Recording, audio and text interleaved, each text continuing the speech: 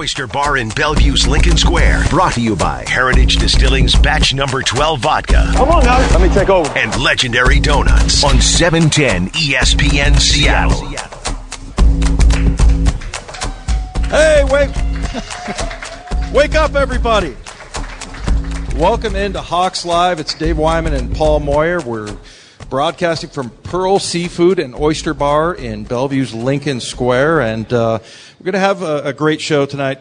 Paul and I are running the thing, and if we screw it up, I say we blame the whole thing on CTE. I do. What do you think? I do Paul? every day, Dave. Okay, there you go. That's it. I get hit in the head a lot. Tonight we're going to we're going to talk to Andrew Mason from DenverBroncos.com. We're going to go inside the film room with the coach here, Coach Moyer. We're going to talk to John Clayton, Danny O'Neill, but Jerron Brown is going to be here live at 8 o'clock, and just has been fantastic in the preseason. And number 18 out there catching passes, just done a really good job, and he's a really nice guy. We've talked to him a couple of times. So, welcome into the show, Paul. And what do you think about this? I'll ask you a very broad question. What are you most excited about to see in this game in Denver after that preseason that we saw? Well, it's really interesting. You go back just 3 years ago. 3 years ago, Denver wins the Super Bowl. We go back 5 years ago, the Seahawks win the Super Bowl. 4 years ago, we're in the Super Bowl. So 3 times in a row of those two teams in the Super Bowl. And now, it's almost like we're both are afterthoughts. And it's amazing how quick and how things change in the NFL. I will say this, it's going to be a tough game, particularly their defense. They've got Chubb as well as Von Miller coming off the edge. That's going to be a battle. On top of that, I learned this from Brock Huard today. Denver is 17-1 in their last 18 home openers. How about that? That's pretty good. We are 5-21 at Denver. Dave, you and I had 2 of those wins. Yeah, I want you to know. So 2 of those 5. But did we win in 87? We won in 88. We won in 88. I won in 84 and 88. Okay. So you only got 1 of those wins. But it was a great win. And you remember it was a home opener. We're playing against John Elway there. And just how difficult that air is. You think you're in great shape, but it takes 30 minutes to an hour just to run wind sprints, trying to get tired so you get your second win before the game starts. So it's an interesting challenge. But I'm excited. I just think in the last 6 years, this is the first time I'm just not sure what's going to happen. I think it could go either way, from a 12-win team, if some of these rookies really go off well, to an 8-8 year. I don't predict 4-8 by any means. So I'm excited to see what some of these young guys do. We're going to start 2 rookies probably this week. It's going to be an exciting week. Well, and it's interesting to look at the draft that they had. And I know Pete has compared it to 2012, which was a really exciting year. Yeah. If you remember, a lot of young guys, that was after a draft that was rated at D+. After the draft, with Russell Wilson, he's too short, he can't play. Bobby Wagner's from Utah State. That ended up being one of the best drafts in NFL history, honestly. And so that was a very exciting year. But, now those guys are the older guys. So you've got Bobby Wagner, you've got Russell Wilson, you got Pete Carroll. And so that's and Dwayne Brown and Doug Baldwin. And so I feel like they're being discounted a little bit. But Danny O'Neill today on Danny Dave Moore asked both Jim and I this question. Does this team go the way of its rookies? Because they drafted 9 guys this year. They kept 7 of them on their regular roster. One's on IR, Jamarco Jones, and then, of course, Alex Magoo was released and then cleared waivers and is signed now on the practice squad. But, you're going to have major contributions from rookies in this game. The very first game, you got Will Dissly playing a lot of tight end, Rashad Penny, and then Shaquem Griffin is starting. The punter even, Paul, Rasheed Green. Yeah. I mean, with it, great punter too. Yeah, so there's a lot, I think, riding on some of the younger guys. Well, and you throw in Trey Flowers. We'll see what happens there. I'd heard earlier today that Dante Johnson, who's supposed to start, didn't practice today with a hip. So we'll find out a little bit more from Danny and some of the, maybe John Clayton too. But if that's the case, you're going into Denver, and I'll ask you, because you played at Denver, how hard that is. But to be a rookie, a linebacker, going in to Denver, what's Griffin up against? Well, I remember my rookie year, I got in the game a little bit because I think Fred Young got hurt at the time. It was Fred Young and Brian Bosworth starting, and my knees were shaking. I was scared to death and didn't really quite know, what to make of that whole thing. But yeah, it's a tough place to go and play. I don't really remember the altitude being that much of a difference. But, I think the one thing that you have to overcome as a rookie is you have to, and I'm trying to remember, I think it was Rasheem Green that said, look, just go play football. Just go play. And that's the thing, I think when you're a rookie, I've been fighting my whole life to get to this point, and now here I am, and I'm looking, and for me, I was looking across the line at John Elway. And I'm like, and I played with him at Stanford, but look, I mean, this is the big leagues now, and if you can kind of put that aside, and to me it was always a big hit or something like that sort of brought you back to reality, and it's just going out and playing. I think that's the thing as a rookie that you just have to realize. When we sit in this seat now, rather than being a player or coach, when I sit in this seat and I just look on paper, I go, it's a game I chalk up as a win. When I look at the schedule, as much as Denver had struggled, but this is a game of emotion. And that team, the Denver Broncos, worked their tail off in the offseason, worked their tail off in training camp. They're psyched for this season to begin. They've checked off that this is a game that they can win. And just how tough it's going to be emotionally. And I was thinking about, Griffin playing linebacker as a rookie. And he played fantastic in preseason. And that's what I would love to tell him is just go make plays. Because the game, you're going to make mistakes. I promise you. They're not going to run the same play, same formation twice. So you're going to be scrambling going, oh, what's coming next? And at some point, you just got to say, I'm just going to react as a football player. Until you become a veteran and actually know what play's coming, that's my advice to him, because it's going to be a battle for him. Well, Paul, you played safety in the NFL, of course, and then and coached defensive backs, and you got a pretty significant piece back this week in Earl Thomas. Is Earl? Yeah, I heard that. Yeah. That's pretty good. You did hear that, I did. Boy, you must be really dug in with the information. I'm working It was hard. everywhere, pretty much. I'm teasing. Look, first of all, it is great news. When you have the best safety in the league come back to your team, it's great news. The challenge is it was also an emotional holdout. It was an emotional holdout for Earl Thomas, in that, he felt that they should have extended the contract. He'd said, he felt, disrespected. Once they get on the field and they're between the white lines, Earl's going to be great. But the challenge to me, remember when Cam held out a few years ago? This isn't plug and play. With Cam, it was a bit of plug and play because all the guys on that defense had been together. So they knew exactly what to expect. This defense, we're looking at between 7 and 9 new starters at different positions. And so it's not as much plug and play. I think it's going to be a tougher learning curve because he doesn't know some of the guys in front of him. He doesn't know. He's never even practiced with them in the offseason. Right. But with that being said, this is good news. The players are happy he's back. They love Earl. I mean, he's a Hall of Famer. You just got to take the emotion away, and emotion eventually does die out, right. and it becomes about football again. And I hope it becomes football on Sunday for him. Well, and that's the thing about as a player, you take care of your business during the off season. And I don't know about you, Paul, but when I reported, it's like, okay, this is all football. And I know Chuck Knox did a great job teaching both you and I of the difference between the business side and the football side. Well, coming up next here on Hawks Live, we're going to dive into Seahawks Week 1 and get some views from the opponent, the other side. Andrew Mason, who's a beat writer for DenverBroncos.com. He'll join us next right here on Hawks Live. Hawks Live at Pearl Seafood and Oyster Bar in Bellevue's Lincoln Square. Brought to you by Heritage Distilling's Batch Number 12 Vodka and Legendary Donuts on 710 ESPN Seattle. Hey, welcome back to Hawks Live.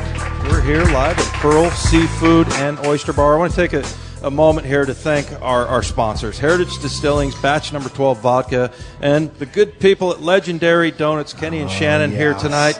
Thank you so much for that. My wife gets very happy. Yeah, when you bring home the donuts, it's always a good thing. And right now we're joined by Andrew Mason, who's a writer for DenverBroncos.com. Andrew, thanks so much for coming on with us. No problem. Good to talk to you guys. Yeah, I really appreciate it. Now, I'll start off with, my most burning question. Tell us about Case Keenum. I thought he was so good in Minnesota that they would keep him there. They end up getting Kirk Cousins, and you guys got Case Keenum. And having been a teammate with John Elway and a good friend, I feel like he got the best quarterback that was out on the market. But what's he shown you so far there? He's shown everything the Broncos hoped he would. In terms of stabilizing the offense, of course, they went through 3 quarterbacks last year, and none of them did very well.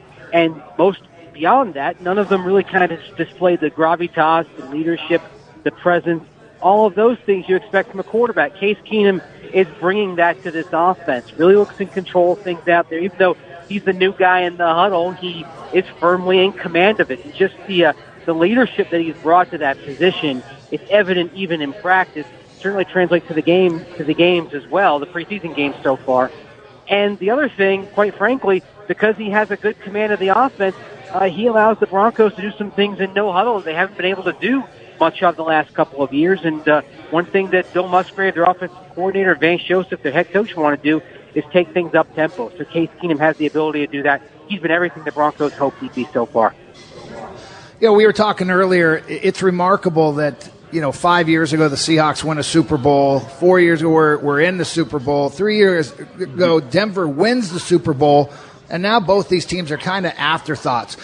Outside of just quarterback, what was just the biggest drop-off from last year to just a few years ago in their Super Bowl winning season? Well, actually, I would say pass defense, even though you still had Aqib Talib there last year, and you still have Chris Harris Jr. back, and you still have Von Miller rushing the passer.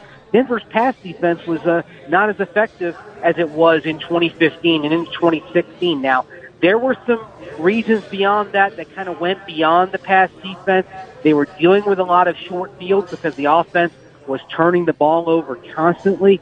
But at the same time, really, you look at the Broncos in terms of the pass rush and pass defense, not where it's been. Now, they think they can get back to that by having Bradley Chubb, their number 5 overall pick, complementing Von Miller. But, the pass defense isn't quite what it was back in their Super Bowl year 2015.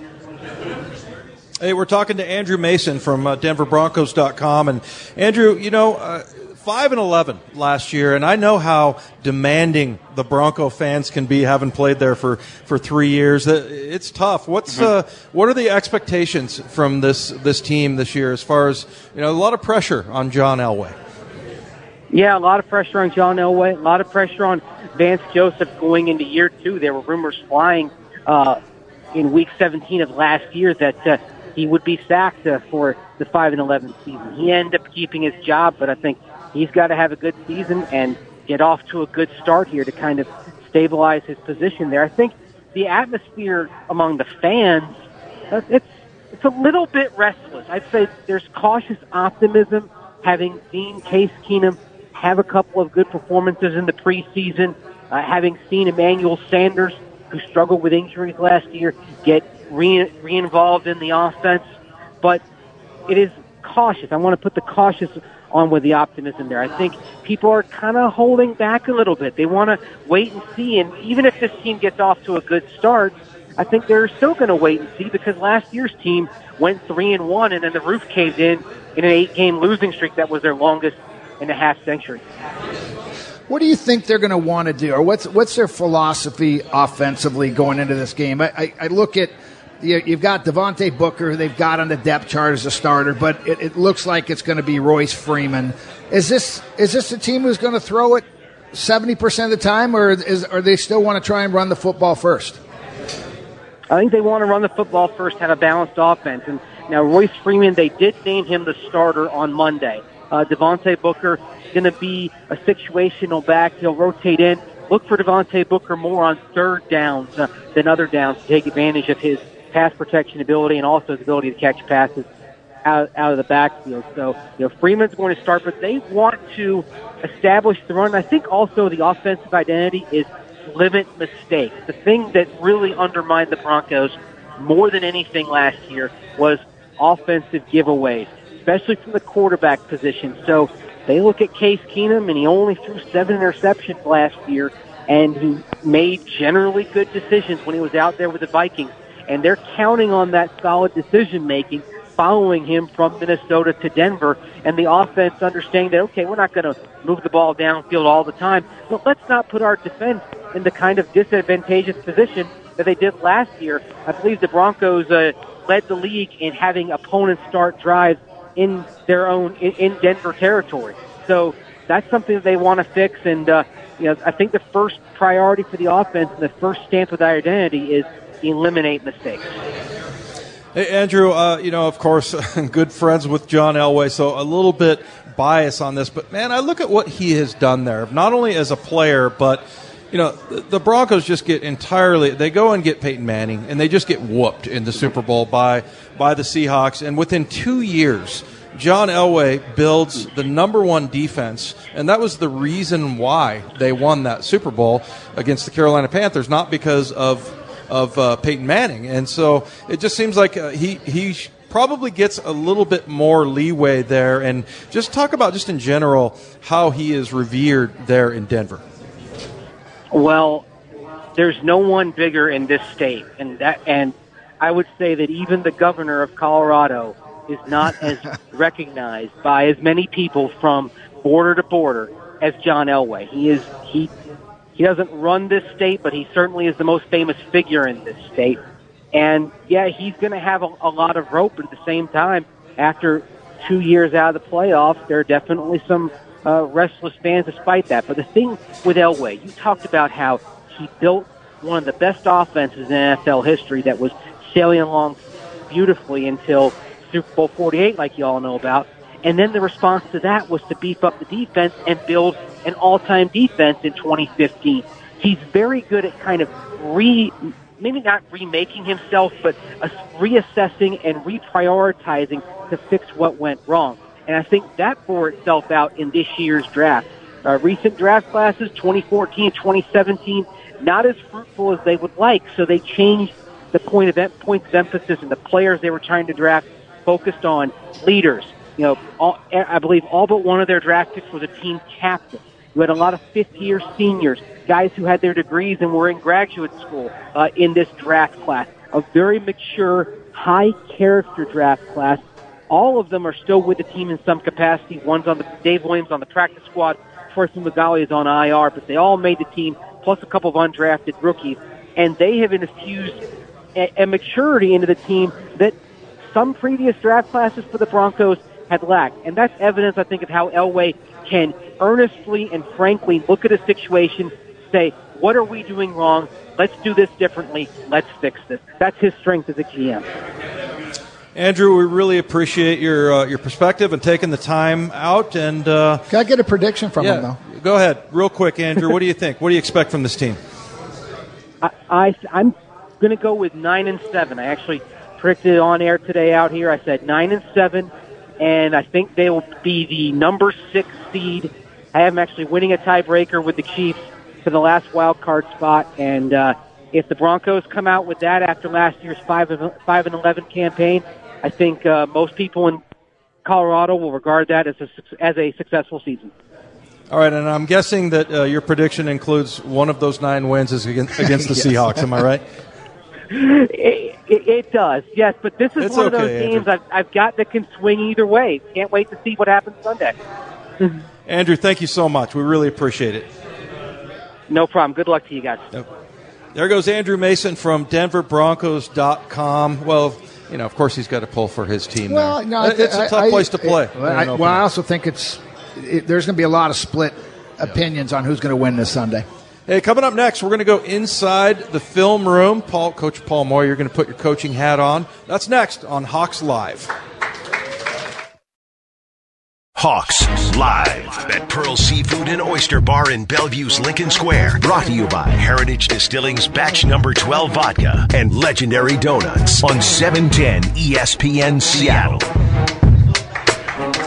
Welcome back to Hawks Live. Dave Wyman and Paul Moore. I want to thank Pearl Seafood and Oyster Bar for delicious fish and chips food here is fantastic. What'd you have, Dave? Paul. Did you have Fish anything? and chips. I Paul. thought you would. Yeah, I like the short ribs here, but really good. Be sure to join us here every Thursday so you can enjoy the food too.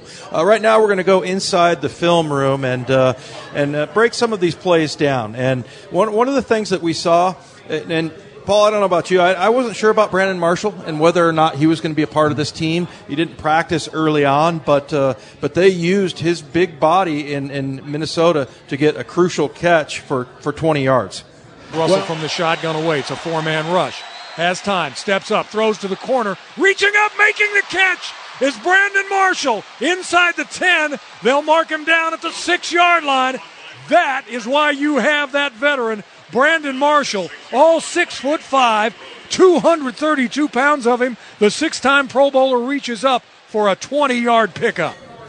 What do you make of Brandon Marshall, Paul? The guy, he was a surprise to me. I thought, well, maybe they just sign him and work him out. We'll see what happens. And he's not only been a good player and a big body for Russell Wilson, he's a great practice player. For a guy that's been in the league for a long time, helping out Trey Flowers, it's been a great addition to this team so far. Yeah, in the past, and you can go 20, 30 years, when you sign a veteran all-pro guy, and he even has Hall of Fame type numbers, but at the time, I mean, he was probably top 3 receiver in the league in his prime.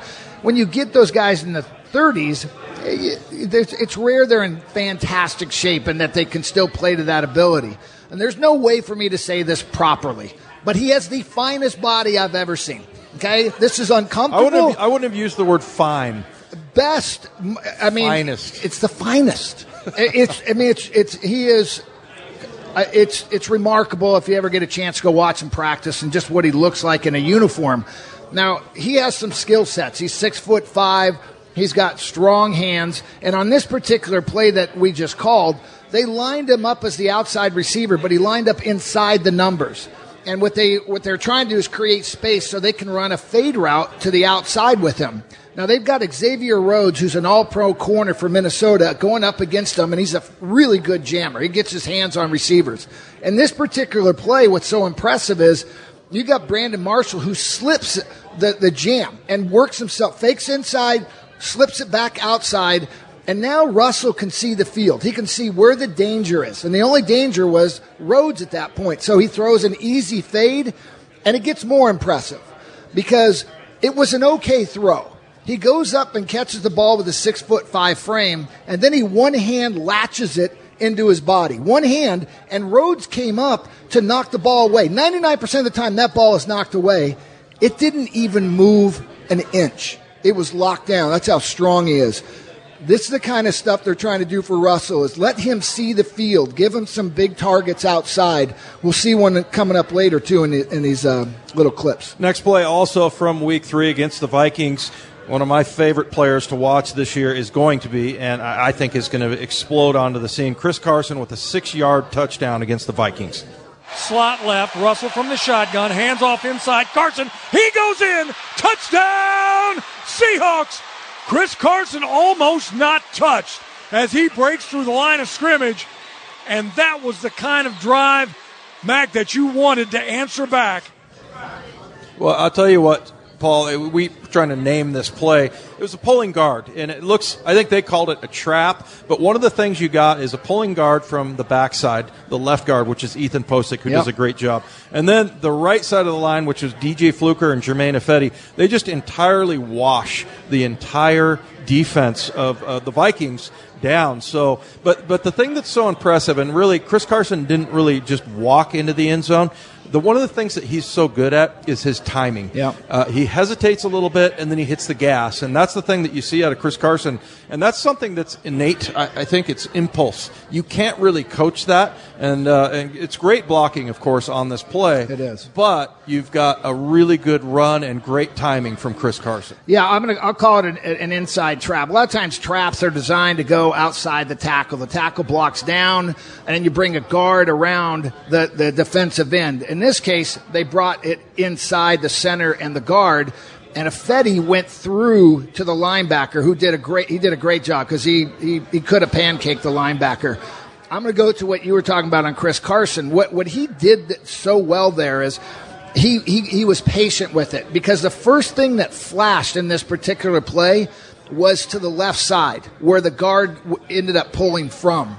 If he had taken that, a linebacker would have slipped into that hole and would have made the tackle. Instead, he just delayed it just a fraction, let Posick get his trap play where he kicked the guy outside, and then he had smooth sailing coming off Ifedi's rear end on that too. So very patient.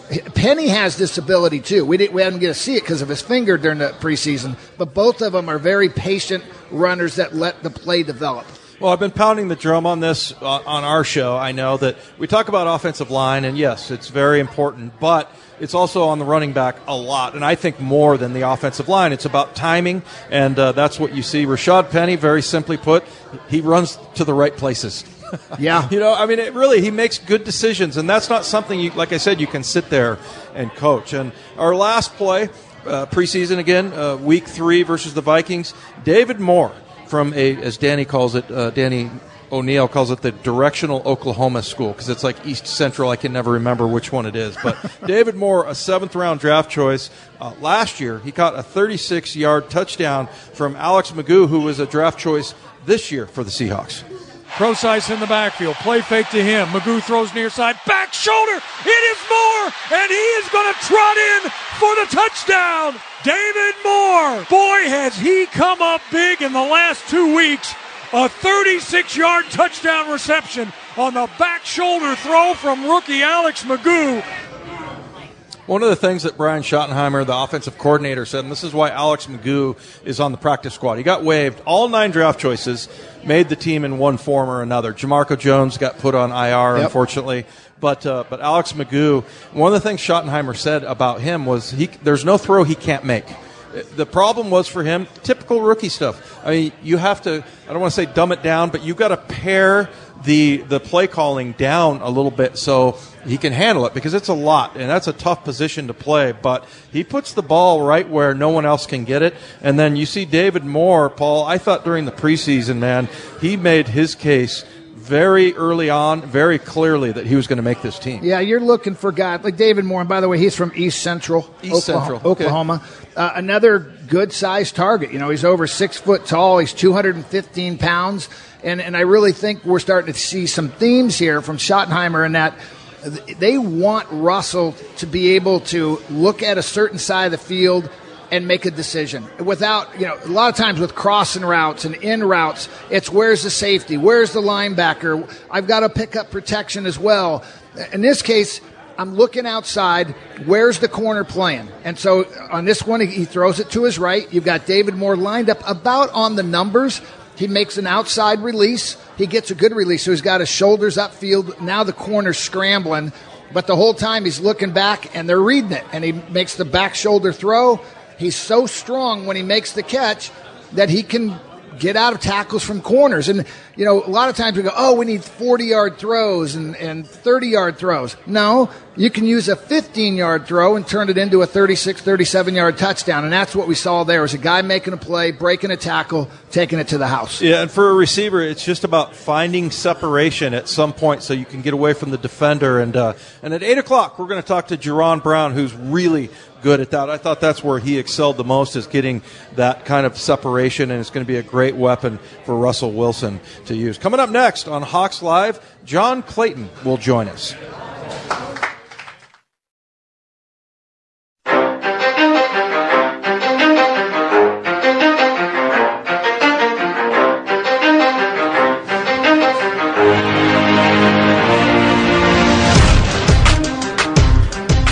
Welcome back to Hawks Live. Yeah. It's time to talk to the professor. John, how are you doing? Mr. Clayton? Do we have John Clayton? We should be. I'm sure he's home watching the Thursday night football. Can you hear me? Oh, there he is. Hi, John. How are you doing? I'm doing better than this game, I can tell you that. Yeah, there's lots of offense, I understand. Oh, yeah. I don't know what's been worse. What Steve Sarkisian's offense or watching Nick Foles at quarterback. Ooh. Yeah, it's kind of a shame because, man, he was so good at the end of last year and won him a Super Bowl and was so good. But I understand he kind of struggled in the preseason a little bit. What's going on with Sarkisian? Because you've mentioned that a couple of times with us, and that you think that he's probably on the hot seat more than anyone else. Yeah.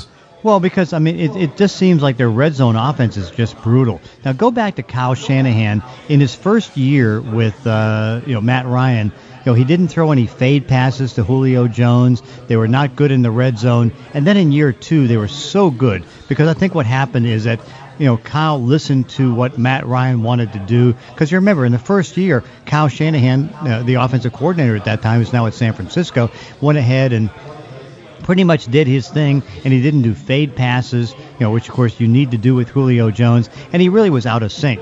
In the second year, they were totally there, and they went to the Super Bowl, averaged more than 30 points a game, and they were great. Well, you look what's going on right now with Steve Sarkisian. You've got Matt Ryan, you've got Julio Jones, you've got really 3 pretty good wide receivers. Mohamed Sanu's good. They drafted Ridley, who's real good. That's a good group.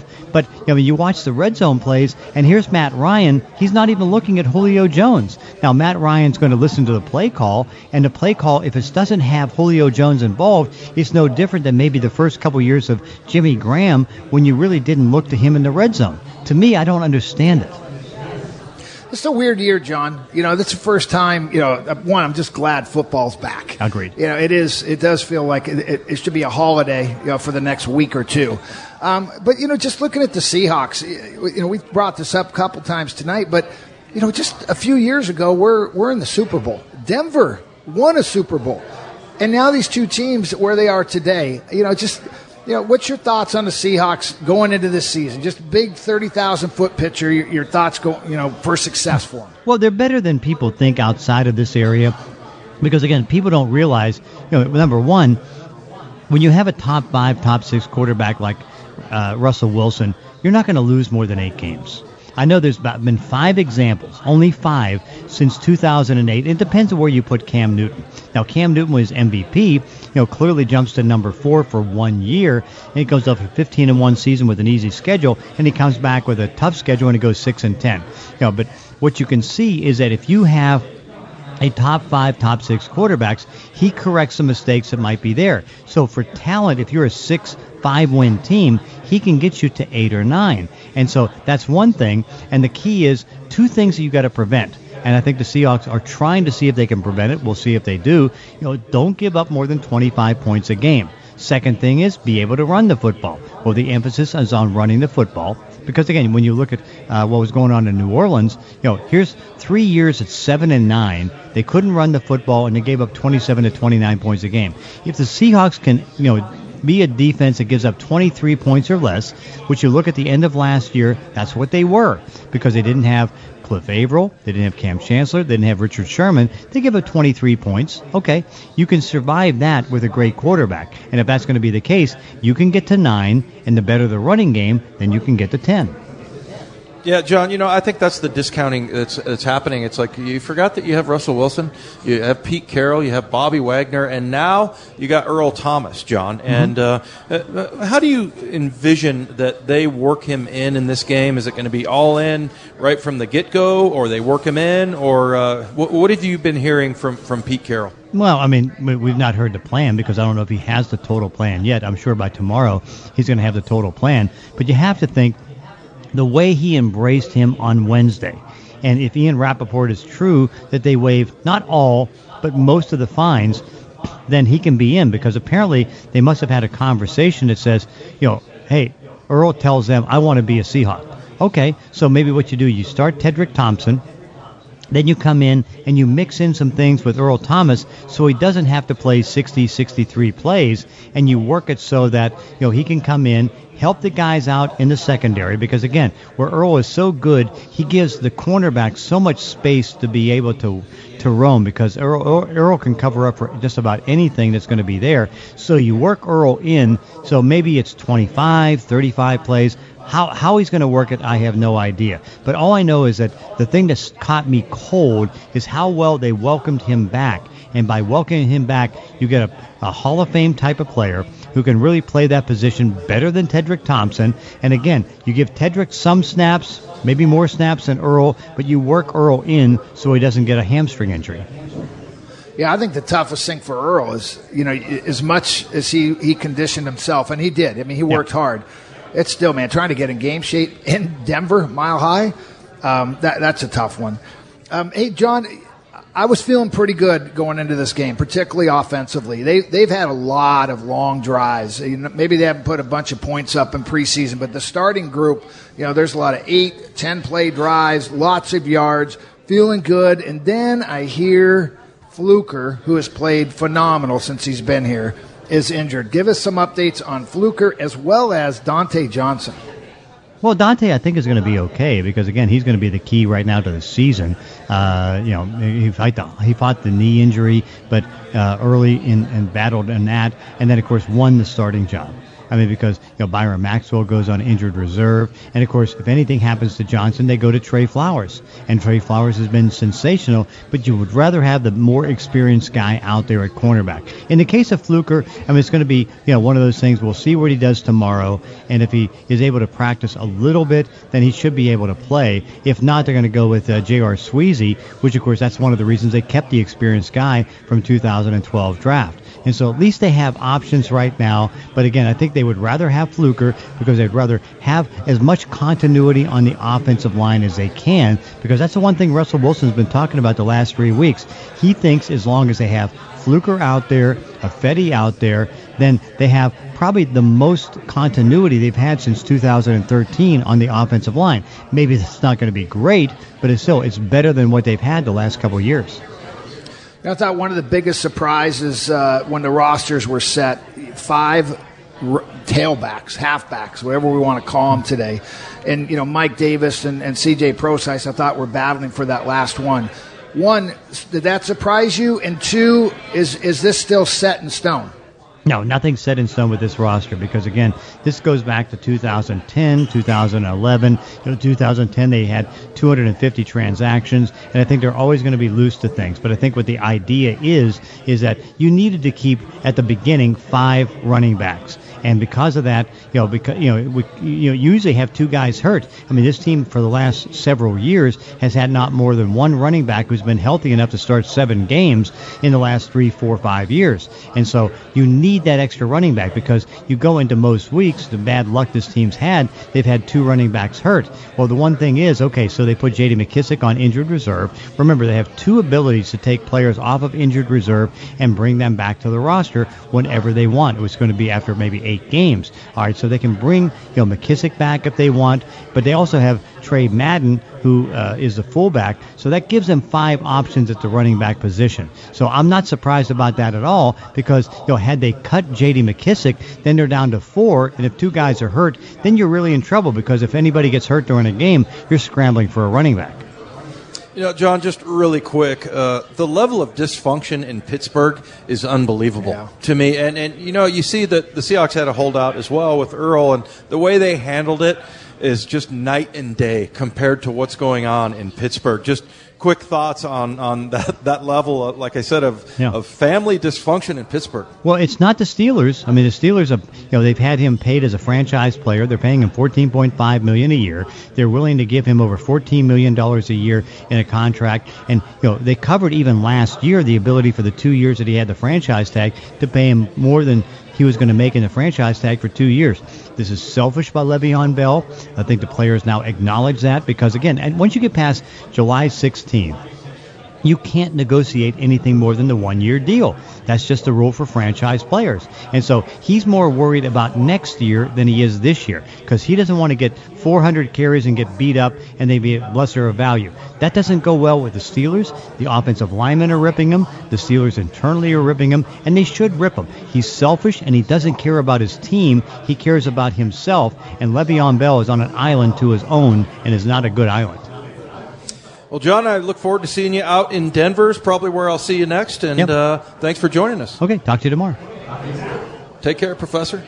There goes John Clayton. Coming up next, it's Jaron Brown, the newest receiver from Arizona to come in. He's just had a fantastic preseason. That's next on Hawks Live.